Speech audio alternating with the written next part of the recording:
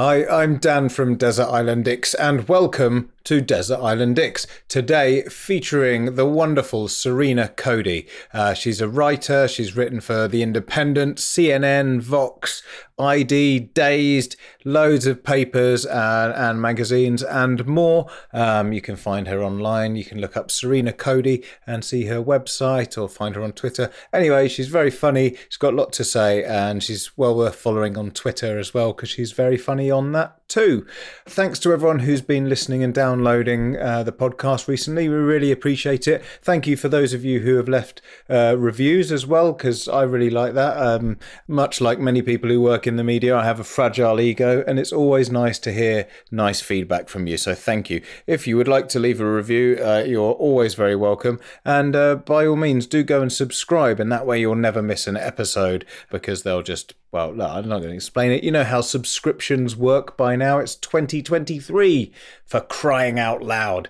I think that's about it. As always, you can get in touch with us if you want to by going to dixpod.com/contact if you want to send in any submissions you've got for Compact Dicks. We haven't done any of those for a little while, but we do mean to get back on it. So send in your submissions for who and what you think are a dick that way, and we'll try and get them in the next episode. And you can also always, with anything, get in touch with us on Twitter and Instagram at DixPod. Right, I think that's the main stuff out of the way. Let's get on with the show, shall we? Here is Desert Island Dicks with Serena Coady.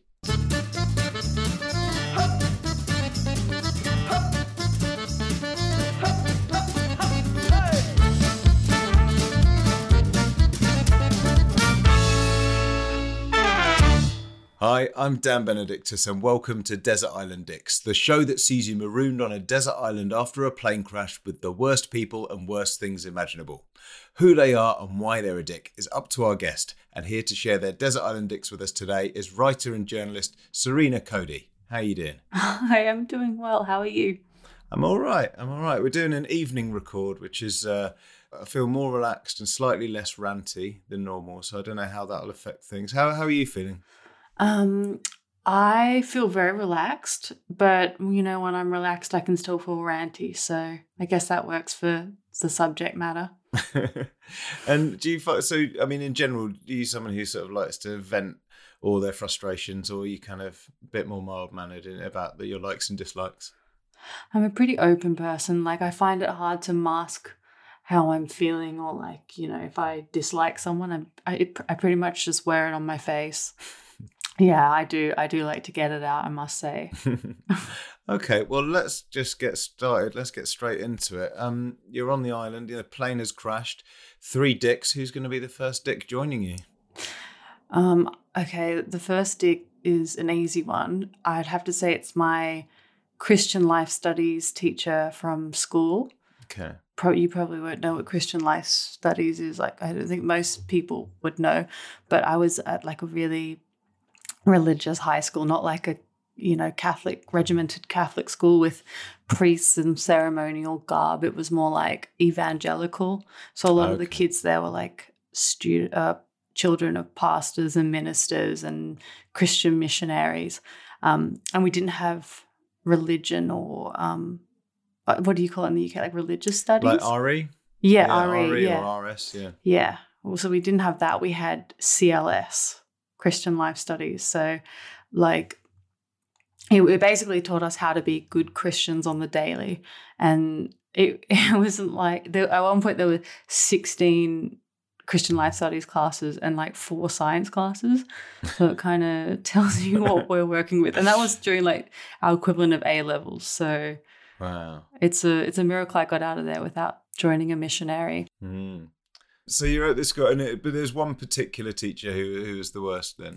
Yeah, so she taught my CLS class, and she was a real piece of work. Like she would ban us from sitting in the lotus position. So that's just sitting on the floor cross-legged, because she believed it would welcome demons into our body. Wow. Yeah.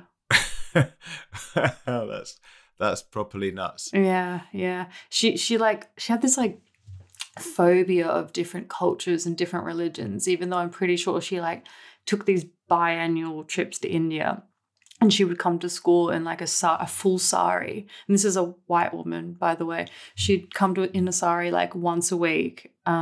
She was an interesting one. I remember we had to do like an assignment of, it was like writing an in-class essay, and we weren't allowed to have any notes or have access to any computers or books or anything. And she believed I had plagiarized it at the end because she didn't think I did really well on this essay, not to brag, but she thought that I fully cheated because I wasn't smart enough to do that well. And I think I used words like quintessentially and comprise, which, like, fair enough, are pretty wanky words for a 16-year-old to use. But she had to basically call in my mom and me, and we sat in interviews with my English teachers, and they had to validate that I had indeed been smart enough to write an essay with the words comprise in it. Wow.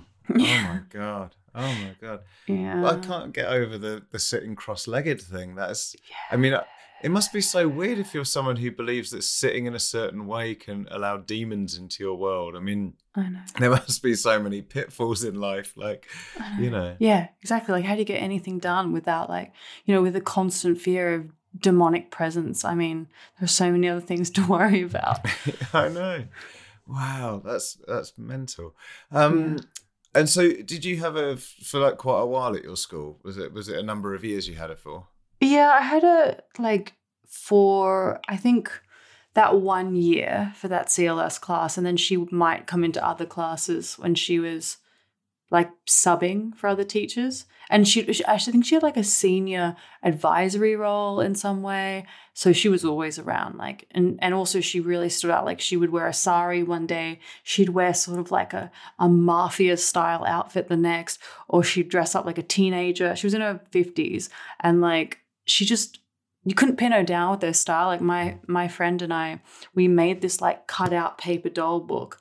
And it was like, I'm not going to say her name, obviously, but it would be like all the sort of looks she had. Like, you know, there's like equestrian Barbie, like aviation Barbie. We'd do it for her. So we'd do like her sari, her mafia look. It was like sort of our way of coping in a oppressive religious environment. But yeah, I wouldn't like having her on an island, because I think she'd find a way to corner me and make me join her, Islanders for Christ sect or something like that. Yeah, I mean, it's a good fresh start to, for a missionary, isn't it? Basically, I mean, it's ideal for her, really. Yeah, exactly. They historically have thrived in places like that. Yeah, definitely. I wonder if like there's sort of different outfits all the time. Maybe it's a way of throwing off the demons or something. It's like, maybe. Oh wait, it's not her. She's changed. Wait, damn it, where is she? Yeah. Those stupid demons just bumbling around, being like, "Fuck!" She was wearing a sari. Because I remember, because it was weird, because she was this white lady. I don't know where she is. Yeah, she was smarter than we gave her credit for. She was just throwing the demonic energies off the trail. Smart woman. Yeah.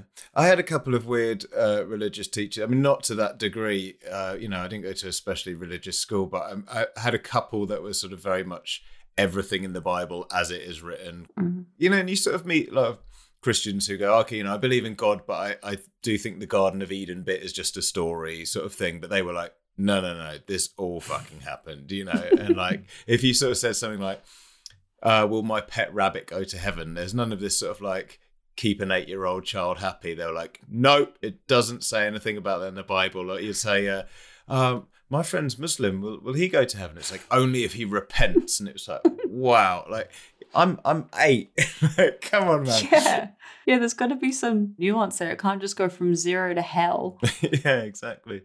Yeah. I had this one teacher, though. I remember, like, she was a music teacher, and something... Like, I think we were allowed to have a go on different instruments, and there was a tuba, and someone like blew a tuba very close to my head. And for some reason, I sounded like, this makes me sound like a fucking Victorian chimney sweep child, but I said, at the noise, I was surprised, and I said, "Core blimey." I don't know why I said that phrase, but she got incredibly angry, and she like got really close to my face, and was like, "Do you know what that means?" I was like, "No, core," and she's like, "Say it again." I was like, "Core blimey?" She goes, "It means God blind me." And I was like, Why did you make me say it again then? Like, what the fuck? Like, that was quite mad. And that's when God reached down his mighty hand and he took your eyes from your head. Yeah, and I don't know. It's the whole video call thing is pointless. I don't, haven't been able to see since then, and it was my own fault. So fair enough. I had no idea that's what call blimey meant. I probably doesn't, does it? I mean, it's like sitting cross-legged invites demons into your body. It's that kind of weird control thing, isn't it? I suppose. But yeah. Wow. I mean, having this person as a companion on a desert island is amazing. Yeah, it would be rough. I honestly think like thinking about all the dicks I wouldn't want to be stuck with on an island, and like thinking about her when I was, like 15, I feel like she probably caused a lot of like imposter syndrome in my head because, now when I write things, I'm like, hey, am I actually smart enough to write this? Because it has a big word in it. Because back then I had no trouble writing this essay, but she really made me think that I was illiterate. So yeah, there'd be no escaping that on the island. I feel like it would be a huge blow to my confidence to have her as one of the other survivors. I mean, it's a really good trait in a teacher, isn't it? That like when someone's showing extra promise, like instead of being, wow, I'm really surprised. This is amazing. You're a great writer. Let's talk about that. It's like, well, you must have cheated. Yeah. There's so many bad teachers that like still haunt me. So yeah, I think it's a very good first choice. I think a whole island could be populated with nothing but teachers very easy. I mean, my mum was a teacher. I'm not putting all teachers in there, obviously. Yeah, she's different. She's not like the other teachers. There are some good ones, obviously, but yeah, we can all remember the bad ones just as well, can't we? So for sure. Who's going to be joining the two of you then? Who's your next dick on the island?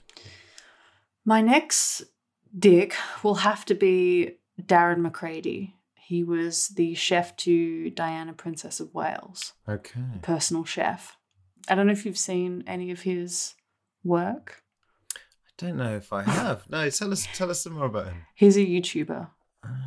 He's got a pretty big following, actually, much to my chagrin. But yeah, he basically makes these very clickbaity videos that draw on any story he can pluck out of his history working for the royal family.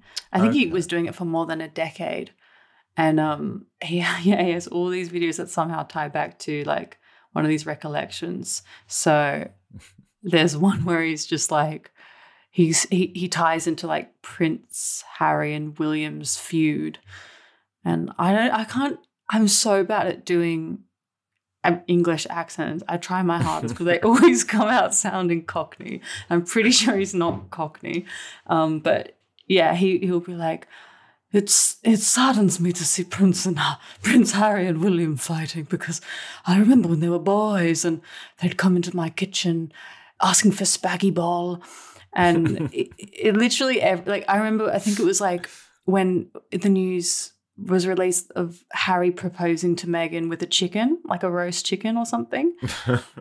and of course, Chef Darren McCready had to come out saying like, yeah, it was actually me who taught Harry how to make chicken. I don't know, it's just the sensationalist way in which he creates these food videos really fucks me off because like he's exploiting the memory of like Diana. Like he talks about what he cooked for her when during her bulimia, battle with bulimia, and I'm like, dude, that's off. Like, yeah. And also the food he's making is so basic. Like it's like strawberries and cream and like a roast or like spaghetti bolognese, like the most basic stuff. But he's just really exploiting his work as a royal chef, and I think. Yeah, being on an island with him, I can imagine him every time we find some crab scuttling around or, a wild rat to eat, he would probably find a way to tie it back to his time being in the kitchen, in the kitchens at Balmoral, and that would be hell for me. I'm just trying to Google while we're talking, see if it was the same one, because I have watched some videos from a ex-royal chef, and I think it was like the Queen's chef. I think it was a different one. And what I realised from watching a few videos is just she's got really basic shit taste in food. Like it'd say, oh, of course, and the Queen always had her steak well done. And like she just has the sort of taste of just an old lady who lived through the war, and that's fine. But it's like, here's what she'd have as a traditional tea, afternoon tea, and it was just like jam sandwiches and stuff, and it's like there was just nothing interesting about it at all. But like a ration style dining. Yeah, and it's like, I guess people weren't foodies in those days, and we didn't have access to like a whole international buffet of options that we do these days. And like, she was an old lady. Yeah, she's gonna have fairly sort of plain taste. But I think he was just a sort of very sycophantic kind of chef. He wasn't particularly. I think this guy sounds much more dangerous and sort of weaselly, I think. I don't know. I honestly think you're thinking of the same one though, because I think for a time he also worked for the Queen. I think he worked for all of them, and then after, actually, I'm so embarrassed that I know this much, but like after the divorce, I think Diana got to keep the chef. Okay. God, rich people's divorces are different, aren't they? It's like, who gets to keep the coffee machine? It's like, no, he is the coffee machine. Yeah. It's just a man making you coffee. Yeah. But honestly, I agree with what you say about like the taste of an old lady. But I just find it like wild that, you've got all this privilege and power, and you own the Commonwealth. Like you own all these countries that have much more, refined palates and wide-ranging cuisines. And would you not like want to take advantage of that in the slightest? Okay, so we've got him on the island, and I think that would just be fucking boring. So you've got on one side, you've got an evangelical Christian who's sort of driving you mad because you're sitting in the wrong way, or you're doing something wrong at all times, I imagine. And then you've got someone who just wants to sort of regale you with stories of feeding the Queen. I think that's already kind of a rock and a hard place. So let's see if we can make it even worse. Who's the third person going to be? Yeah, let's dial it up a notch. I think we're going to stay on the trend of people from my past. People from my childhood. So I'm going to say the man who ruined my youth at a barbecue. Right. Yeah. It was this guy. I honestly don't remember that much about what he looked like or what his name was. I think his name was kind of like Duncan or Garrett, something along those lines. And he was a colleague or like an employee of my parents. They ran like a contracting business through the Department of Defense in Australia. And so he worked for them, and he had a barbecue at his place. And I think I was like 10 or 11. It was around the time when reality TV shows about talent were hitting the big time. Like you guys probably had your own, smorgasbord of those. Probably had way more than we did. But we had Australian Idol, which was literally just the Ryan Seacrest American Idol, but with Australians. And yeah, I was obsessed with it, as were a lot of my school friends. We would like text in 55 cents a text message, like, who do you want to stay? And it was all about singing, but then there would be these little almost halftime performances from random like performance troupes around the country. And at the time I was really into dancing. Like I thought it was my dream to become a dancer. And I was at this barbecue, and I had like my little Nokia phone that my parents used to keep track of me when I would catch the school bus. And so I also could play Snake on it. And I remember getting a call. I was like, oh my God, this is so weird. No one ever calls me except for mom and dad. And they're right here. Who is it? And it's from an unknown number. And I called it. And I'm listening to it, and I hear, hi. It's sort of like this very, sort of like a real Aussie radio talk show voice. Like, hi, Serena. How you doing? It's John calling from Australian Idol, from the production team. Really wanted to see, I noticed you're a dancer with this dance studio, and we wanted to see if you'd love to join our exclusive children's dance troupe for Australian Idol. And, I was like, oh my God, like I just didn't know what to say. I was like, holy fuck, like this is my big break. I'm like freaking out. And like, I've taken myself away from the barbecue. And I look over at my parents and they're sort of like looking at me, I don't know, like half smiling. And then someone at the barbecue starts like, they burst into laughter. And then the guy who's hosting the barbecue, the Garrett guy, he comes out and he's like on the phone and it was him. No. Oh, Yeah. man. Yeah, it hurt so bad. Like, it was the meanest thing. And I was literally 10 or 11. I don't remember. And, you know, I wasn't like an innocent child. I was extremely annoying. But I didn't deserve this. And I always think about it. And I would literally hate to be on an island with him because it would be just a reminder of that. And maybe it's just a coincidence, but I gave up dance 4 years later. Oh, man. I mean, there's a lot to get through here. I mean, number one, like, it's a terrible story. I mean, it's an amazing story, but it's what a bastard. I mean, I'm slightly relieved when you said a friend of my dad's who ruined my childhood. It's slightly better than what I thought it might have been at one point. Yeah. I thought it might skew towards that because I know what it sounds like. But it's just so weird to like play a prank on a kid like that. Like, I know. Because it's quite elaborate, and it's sort of like, hey guys, watch this elaborate prank. He would have had to get your number off your parents or something. You're meant to punch up, not like. And also, like, if he works with your dad, like, watch me make a fool of your daughter in front of all these people. It's fucking weird. God, what a bastard. And then, I mean, what did you do then? Did you kind of sort of try and pretend that you were fine, or were you really upset and sort of did you have to like run away, or like what was the immediate aftermath? I don't know. I think I just played it really cool and like, I don't know, maybe went and poured juice into his shoes or did something to get back at him my own way. But yeah, I was so angry. I remember like we had to see him in a few other like barbecues or events that my parents would host with like their employees and whatnot. And I would just always avoid him, even though I was like 11, 12 and I didn't really have anything else to do or anywhere else to be. Yeah. But yeah, I remember he had young children and they're probably grown up now, and I hope they hate him and I hope that they have no relationship. Nah, I'm sure he's redeemed himself. But I mean, if he had sort of suggested that prank to his kids to do to you, that's one thing. But him as a grown man doing it to you when you're like 10, it's just such a weird thing to do. I know, right? Yeah, and I just imagine on a desert island, just like all the pranks and just sort of like, oh, come on, we're having a laugh. And you're like, yeah, you've just like contaminated our drinking water with like, yeah, with that bad dodgy crab that we found. Yeah. Now we're gonna like, it's not funny. No, it's not funny. I am angry, but it's also not funny anyway. Yeah.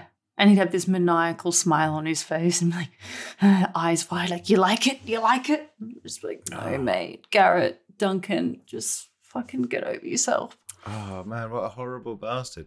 Yeah, I think that's going to be a terrible. I mean, in terms of the podcast, this is great content, but in terms of you on an island with these people, this is a fucking nightmare. So I think you're doing a superb job there. Thank you. Yeah, just thinking of these three on an island together. Oof. I know, but it is somewhat therapeutic to remember it and talk about it with you. So there's that. Yeah, well, I mean, it's a great story, but yeah, I'm really sorry that happened. God, what a bastard. Okay, well, look, we're going to distract you slightly now because mercifully, amongst the wreckage of the plane, there was some food and drink left over. Unfortunately for you, it's your least favourite food and drink in the world. What are they and why are they so bad? Oof. Well, there's not many foods I don't like. I mean, I don't eat meat, so there's a lot of foods I don't eat, but I still, I love food. But if there's one food I would hate to have on the island, it would be chicken schnitzel.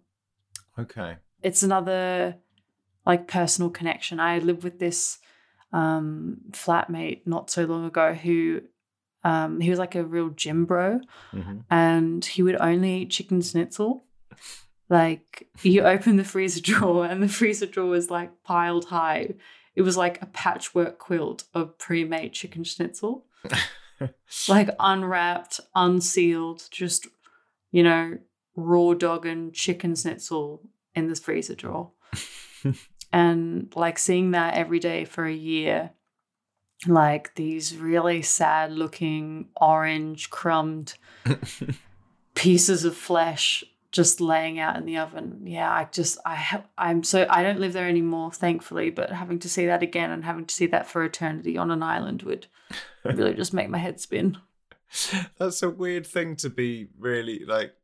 I mean, even if you're a real gym bro, you think it's just going to be like boring grilled chicken, but the schnitzel, it's just kind of a weird dimension to it. I don't know why. Well, he didn't eat vegetables, so like so rather than like what you said, like some lean meat and like broccoli and brown rice or something, it was literally just like, yeah, schnitzel. I remember my friend Ellen, she was visiting from Australia and she stayed with me for a week, and she's like the loveliest person and just very like pure in her like observations of things. Like, you know, people like that, they just have that, you know, spark about them. And I remember she walked in the kitchen one afternoon and she was like, what are all those orange towels doing? I was like, what? Orange towels? She was like, why is that just left there? And I was like, Ellen, those are chicken schnitzels. Like, she literally thought they were hand towels. Well, it gives an indication of how appetizing they must have been. Jesus. Oh, it was awful. I wish I took a picture of them just like, I don't know, just to have on file. Yeah. To prepare it, don't you have to hammer the meat quite a lot? Was he like doing meal prep of like just hammering meat for ages to make it flat? That's a good question. I thought that was a part of the schnitzel kind of thing. Yeah, because you tenderize it, right? Is that what's called tenderizing? Yeah, they like just smack it with a hammer. I mean, any meal that you prepare by hitting it with a hammer isn't really the best. So maybe that was part of his like rigorous workout plan. Maybe that counted towards the output. Yeah. God, what a bleak thing to eat all the time. So I guess that would be like 2 meals a day would be that. Yeah, exactly right. Fuck. And for breakfast, for breakfast it was like protein powder mixed with like egg whites to form pancakes. You know, there's that awful phrase about how nothing tastes as good as skinny feels, which, it's a terrible phrase, but that sort of heroin chic era kind of thing. Like, I feel like there needs to be an opposite one. You know, it's like for bodybuilding, it's sort of like, you will never look good enough to eat this shit all the time, kind of, you know what I mean? Obviously, it's a work in progress, but you know what I mean? It's like, I'm sure you could still get pretty ripped and eat normal-ish food. Yeah. So a chicken schnitzel then, I think, is a good choice. What are you going to wash it down with? What's your drink choice? I'd have to say, like, really undrinkable drink is like inauthentic chai latte. Okay. Like chai latte from powder. Right. Okay. Yeah. And what is it specifically about it that you hate so much? I just find like the whole thing very blasphemous. Like, or maybe that makes me sound a bit like my religion teacher. But I think when you have authentic like Indian chai, it's this incredible aromatic drink with like fresh ginger, black pepper, cardamom, cinnamon sticks, like all these beautiful flavors coming together, and it's made fresh. That's the whole point. But then I feel like you go to these cafes and chai latte is sort of like the option you have if you can't really handle coffee and you don't want to look like a 12-year-old by ordering a hot chockey, even though, yeah, I think they're great. I think not much thought is put into a chai latte these days. Like, it's literally just made from that powder that's full of like milk powder or like maltodextrin, whatever. Like, it's like a processed carb, I think, that's in a lot of like pre-made mixes or whatever. And I can't take it. Like, honestly, it might be TMI, but nothing makes me shit myself faster than having a powdered chai latte. Like, it makes me feel so ill. And I know I'm not the only one. Mm. And also, chai is supposed to be tea and not coffee as well. So that's the other thing, isn't it? Yeah, that's the thing. And like, people say, like, if they have a chai tea, they'll say chai tea, but chai means tea. So it's like saying tea tea. Mm. It's like when people say naan bread. I hate that. You're saying bread. I don't know. I just don't like the culture around like westernized chai, because I think because I got sent a bunch of free chai back when I was like a staff reporter, and I remember like it was this white lady that traveled to India once, and she just decided, yeah, I think I can steal this recipe pretty well and monetize it, and she did really well. I think I've had some of that because, like, when my wife was pregnant, I think she was just like so bored of not being able to have like proper coffee and tea.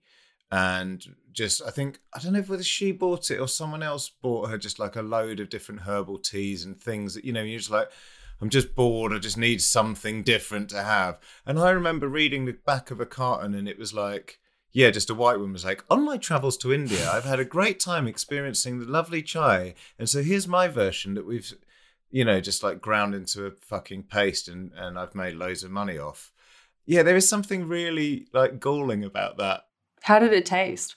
I never had any because, yeah, I don't know. Like, yeah, I like really, I really like normal chai, but it's sort of, yeah, I don't know. Also, I think it's context. Like if I'm in India, then it's everywhere. And that's what I just sort of instinctively go for. But over here, I don't know. If it's like served to me by a white person who also kind of, holds their hands together and bows slightly as they give it to me, I'm like, fuck off. Like, like we're both English here. Like, let's not just fuck off. Cut to the chase. Yeah. I'm just thinking how of your religious teacher in the sari, she'll probably be, I don't know, will she love it or not? It's so hard to gauge. I think she'd absolutely love it. Yeah. I think she would. I think she's, one of these people that'll pick and choose what they appreciate about a certain culture and just roll with it. Fair enough. Well, I think it's a terrible thing to drink along with the chicken schnitzel as well. So, oh my god, yeah, that'd be so gnarly. that textural combination, like the and the colors, like the grayness of the latte and the orange towel texture of the schnitzel. Fucking hell. It's a good choice. Okay, fortunately, you won't be without entertainment on the island. The plane's entertainment system continues to work, but just your luck, it only has 2 working settings. One is your least favourite film of all time, and the other is your least favourite song. What are they and why? This one was the hardest because there's just so many to talk about. There's a lot of shit these days. In terms of the song, it would have to be Echo Beach. Oh, but Martha and the Muffins, is it? Oh yeah, I think that's them. I don't actually know who the artist is, but I'm guessing that's them. It's a terrible band name, isn't it? Yeah, awful. Is the lead singer called Martha? Yeah, Martha Johnson. Martha Johnson, you beast. She is the one who's responsible for this. So, like the song Echo Beach, it starts nice enough. Like it's got it's like do do do do. And you're like, wow, I mean, like, sort of, there's a good song in store, and then it continues, and then the vocalist like delivers it in such a like, I think it was quite specific to this era of like 80s new wave music, where they have this very like monotone delivery, and which I can't talk. I have a pretty like monotonal voice, but I'm not making albums out of it. And she's sort of saying like, my job is really boring, I'm in office. And I just, every time I hear this song, like it's weird because I swear the last like 3 times I've heard it, I've been in like a shopping center or a mall, and like weirdly I've been in the bathroom and this song's playing and I'm like, what is going on? And it reminds me, I think when I was like 16 or 17, I had a holiday job at like this discount perfume shop, which is great because I got to smell all these perfumes. And like, what else does a teenage girl want except to smell nice?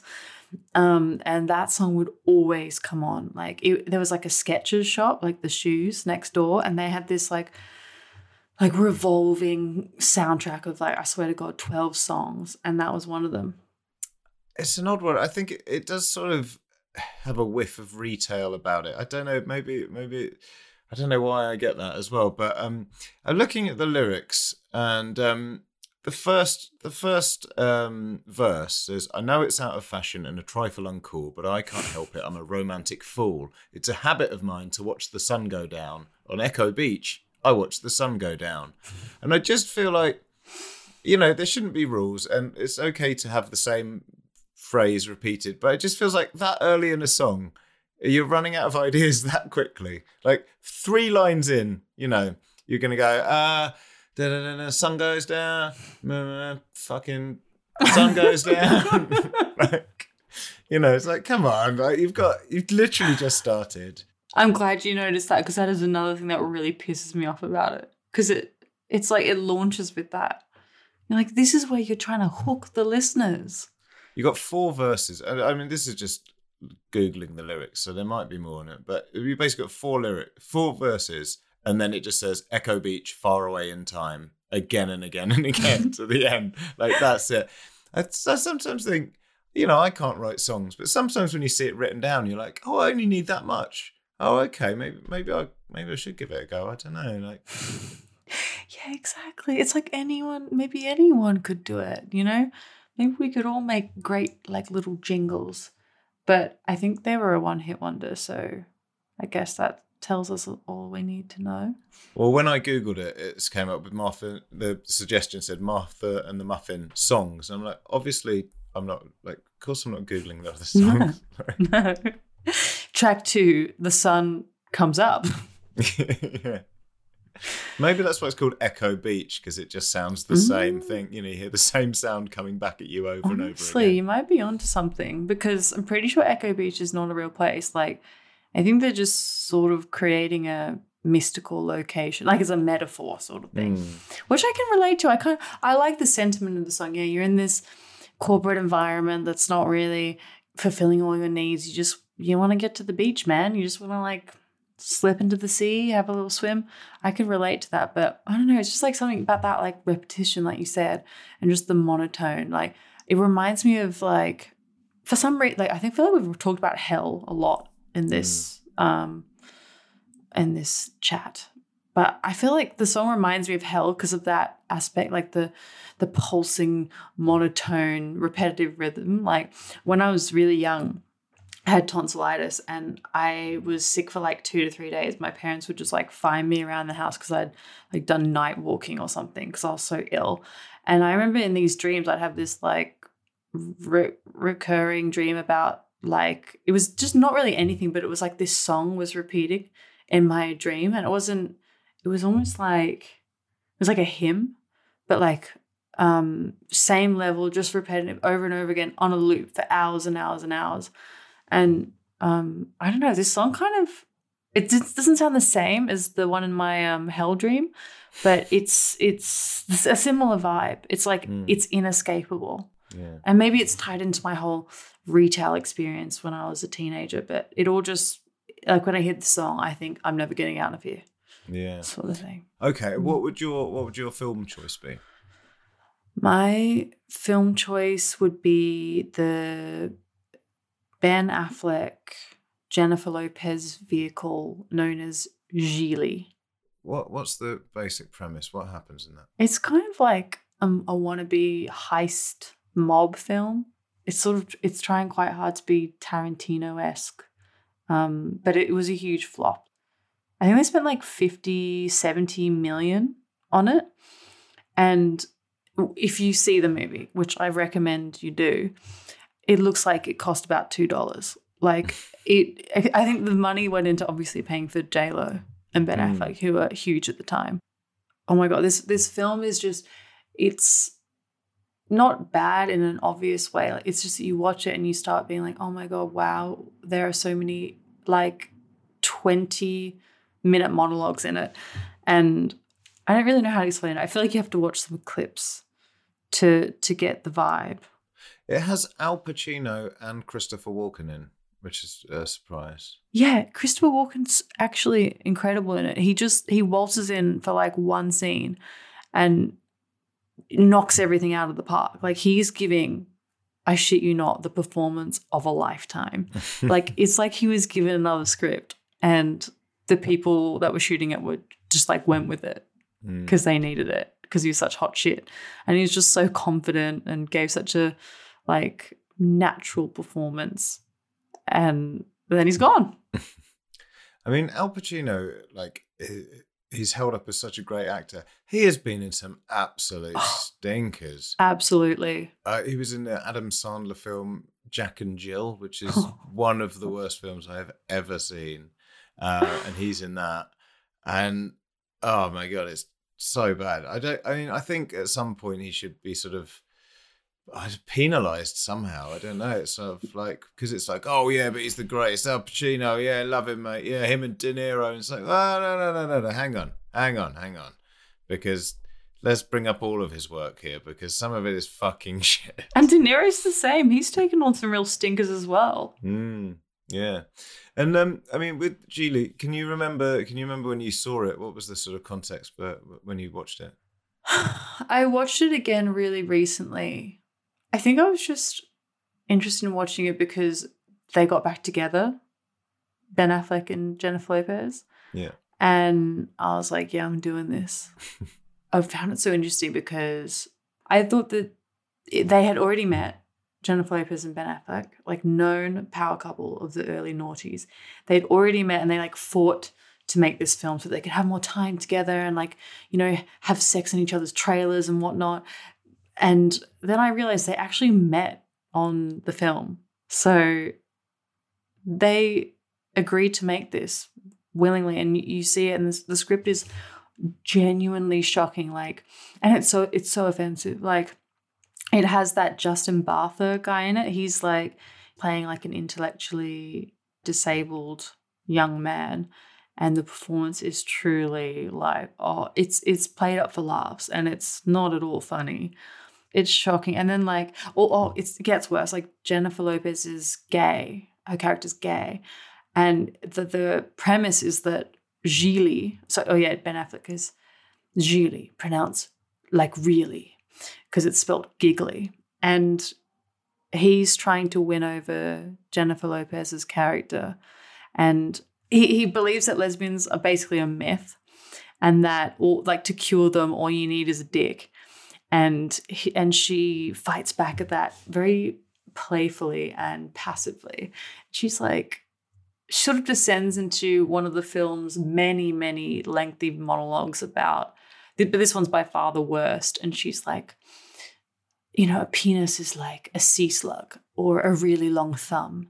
Like she says all this shit. And then she goes into how women should be with women because the mouth is like the twin sister to the vagina. She says this while she's doing yoga, and he's just watching her like with his mouth open, like, whoa, this chick is like a real philosopher. And he's just, and there's this, it's the only time in the movie when there's like this soft, really like sentimental guitar playing. The rest of the movie is like stock jazz music, like really hokey jazz music underscoring it. And then there's this whole other monologue that Ben Affleck delivers, and it's so bad. Like, he calls her a Dicosaurus Rex. Yeah, it's gnarly. It's so wrong. But honestly, it's worth the watch because it's just one of those movies. Like, was that Jack and Jill? What was it called? Jack and Jill. Yeah, was that worth the watch? Like, because you know how that some movies are so delightfully bad. I watched that because we were doing a live show for one of these, and normally I don't always get the people's choices, you know, so I didn't know what you were going to pick before this, but sometimes occasionally I do, and I thought, because it's a live show, I'm really bad at having seen there's loads of films I haven't seen. I thought I'm going to get this person's choices beforehand just so that I've got more to say, you know, when we're actually in front of people. And they picked Jack and Jill, and I was like, fuck, I'm going to have to watch this piece of shit now. I think I even had to rent it as well, which is really annoying. Ooh. And then we got there, and they didn't even choose. They go, oh, I'm going to make some changes. And I was like, yeah, no, that's fine. They're like, yeah, I'm not going to pick that film anymore. I was like, fuck, I've just watched. There's literally no reason to watch this film. It was so you were bad. robbed. You were fully robbed. So I feel very angry about that. But yeah, I don't know, just the idea that in a film, like one of the main characters is a lesbian, and they can just be sort of won over at the end. It's like such a glaring. I know like loads of films you go, would they kiss at the end? I don't know if they'd kiss at the end. I mean, I guess they've been in a stressful situation, so maybe there'd be a bit of relief about still being alive, and they'd maybe have a little kiss, but still stretching it. But it's like, but she's actually like not straight. Yeah. And she's very clear about it. She's very like, yeah, I'm gay. I've got a monologue about it. Several monologues. And it's like the movie's message is, yeah, women, you might be gay, but all it takes is one Ben Affleck to cure you. And honestly, Ben Affleck in this movie, like he's wearing like this very square bowling shirt. Like he looks like he's cosplaying as like Charlie Sheen in 2.5 Men. And his hair is like this crispy dome over his head, this dark dome that's mounted on his head. I don't know. Do you think Ben Affleck's like a sexy guy? I mean, he seems like okay looking. I wouldn't say he's ugly, man. I don't know. Good looking in a generic way. Yeah, I agree. Like he's got the like little bum chin. I wonder if it's the film that got them together because they're just confide in each other afterwards, and they're like, "Fucking hell, this is shit, isn't it?" Like, did you hear what I said earlier? Fuck, and then I've got to get off with you at the end of this, and like, even though I've just given the thing about sea slugs and lips, like, oh my god, and then they just sort of comforted each other. It's like trauma bonding. Yeah, it's like, well, at least we'll always have this, darling. Yeah, something came out of it. But if we break up, then we did all that for nothing. Yeah. Wow. And now you're going to be stranded with it on the island, so I'm very sorry. Oh. Well, listen, you've been doing such a great job, and we're nearly at the end. So finally, the island is overrun by the biggest dick of all the animals. Which animal is it, and why? Well, when I first was thinking about this, I wanted to say the Babadook. But then I realized Babadook's not an animal. And then this one was really hard because I can't even think about, like, I love animals. And, like, it sounds bad to say, but I think I would choose Inspector Rex. Inspector Rex? It's like the German Shepherd, like a crime-solving German Shepherd from that Austrian TV show. Okay. What is it about that dog specifically?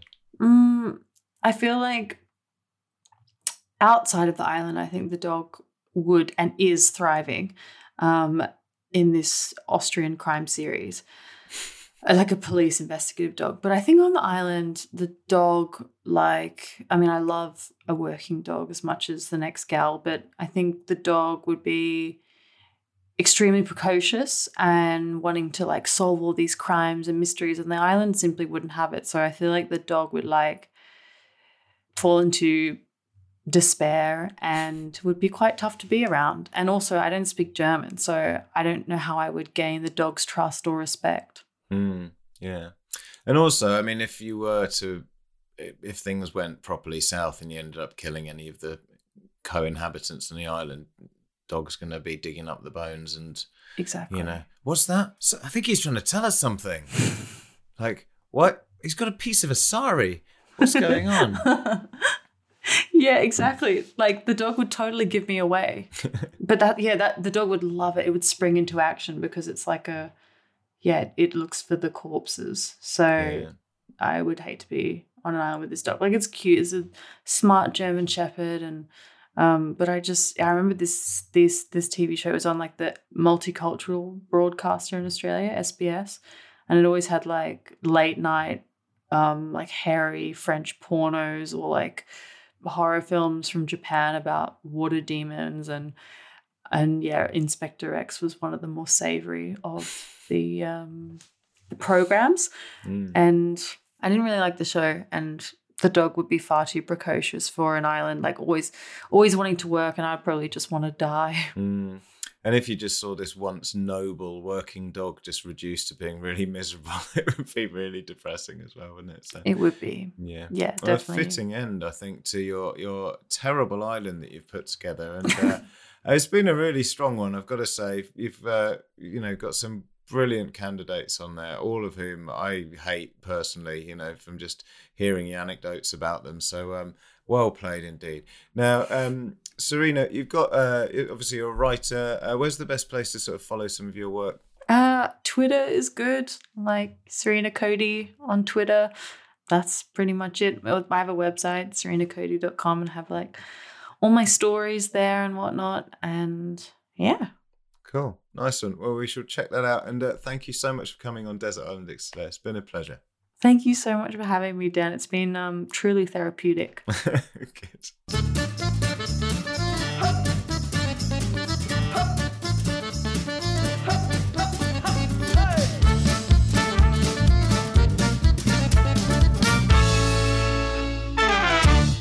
So there you go, another Desert Island X done and dusted. And more will be along very soon. I'm recording these all the time.